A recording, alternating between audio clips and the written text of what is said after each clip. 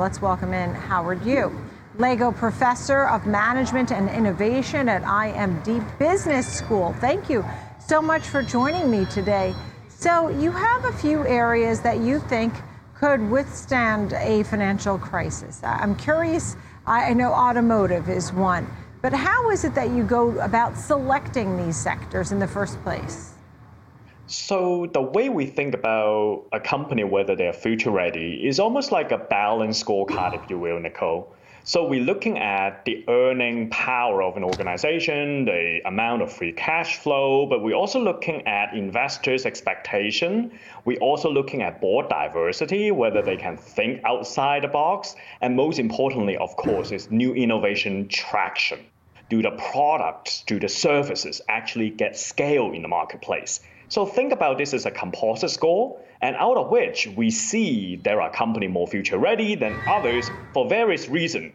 But it is really a balancing approach for companies to consider. Right, to see if they are ready, in fact.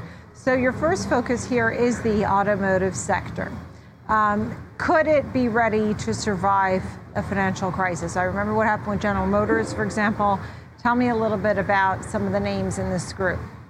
Yeah, I think for the automotive companies, these days, of course, everyone can make a EV or electric drivetrain. That's commodity in itself. But last year in 2021, what we see is the capability that are most critical for organization to move forward is actually software, is chipset, whether you're manufacturing it or you design it yourself. So this is how, Tesla, for instance, is able to keep up its production line open when pretty much everyone else needs to shut down their production line because of the lack of chipsets. So essentially what happened in the automotive industry, because of this convergence of industry dynamic, organizations that will succeed in 2022 are the one who can pivot to new capability ahead of times, really using the cash flow that they have to invest and build up and scale these new type of capacities. Right. So that being said, as you look at these different areas, right, names like you mentioned how they really are ready to transform to the world of EV. Tesla, Toyota. Are there some that seem to be better positioned than others, and what really determines to you which ones those are? Yeah, Nicole, one thing that jumped out at me is when we are looking back in last year's performance versus this year, there are new players or unconventional name really surged big time this year. Companies such as BYD, Build Your Dream in China, which stood out because for longest time, people don't pay too much attention to them. But they are, in fact, one of the very, very few car makers who actually have a semiconductor factory that they could become self-sufficient. And they're also supplying the semiconductor chipset to other automakers. And also, they have been diversified their earnings so that it's not just domestic consumption in China, but they actually export quite a bit abroad.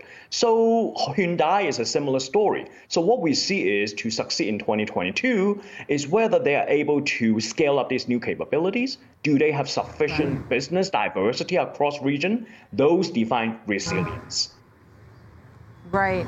Let's turn our attention straight over to the financial sector, or names that are related. You have JP Morgan, Visa, MasterCard as some that could be best positioned. We have a rising rate environment, consumers that are getting ready to get squeezed. But you have those names as the best positioned, and on the other side, maybe some that might be under pressure in some way. American Express, Credit Suisse. Explain what the differences are and which ones are the winners to you. Yeah, so in the financial sector is pretty much resonating with your former guest. Is like these days, because of interest rate is hiking up, the cost of borrowing is increasing. So last year, fintech is no doubt the big winner. But this year we see big banks and big organizations making a comeback. This is when Block and PayPal dropped a little bit this year compared to last year. And the big winners such as Visa and Master, what they have done is essentially basically embrace frenemies. Sometimes you're friends, sometimes you're enemies. So they would work with PayPal, they would work with fintech disruptors to scale up these all new innovation to the marketplace. What they have done is quite smart. in a way that they don't take on specific market risk because it is so turbulent in the environment. You never know whether consumers ready to buy NFT on a metaverse, but if you're infrastructure builder like Visa and Master, you basically can scale and focusing on building up that world-class back-end system for your client. Right. Compared to Amex, you just mentioned, they sort of get trapped in a credit card logic and they couldn't really branch out to become a true mobile payment company these days. I love the chart that you supplied us too. There's a lot of names on here. It's exciting work that you do. Thank you for your insight today. Always nice to have you on the show. Howard Yu, Lego Professor of Management and Innovation at IMD Business School. Thank you.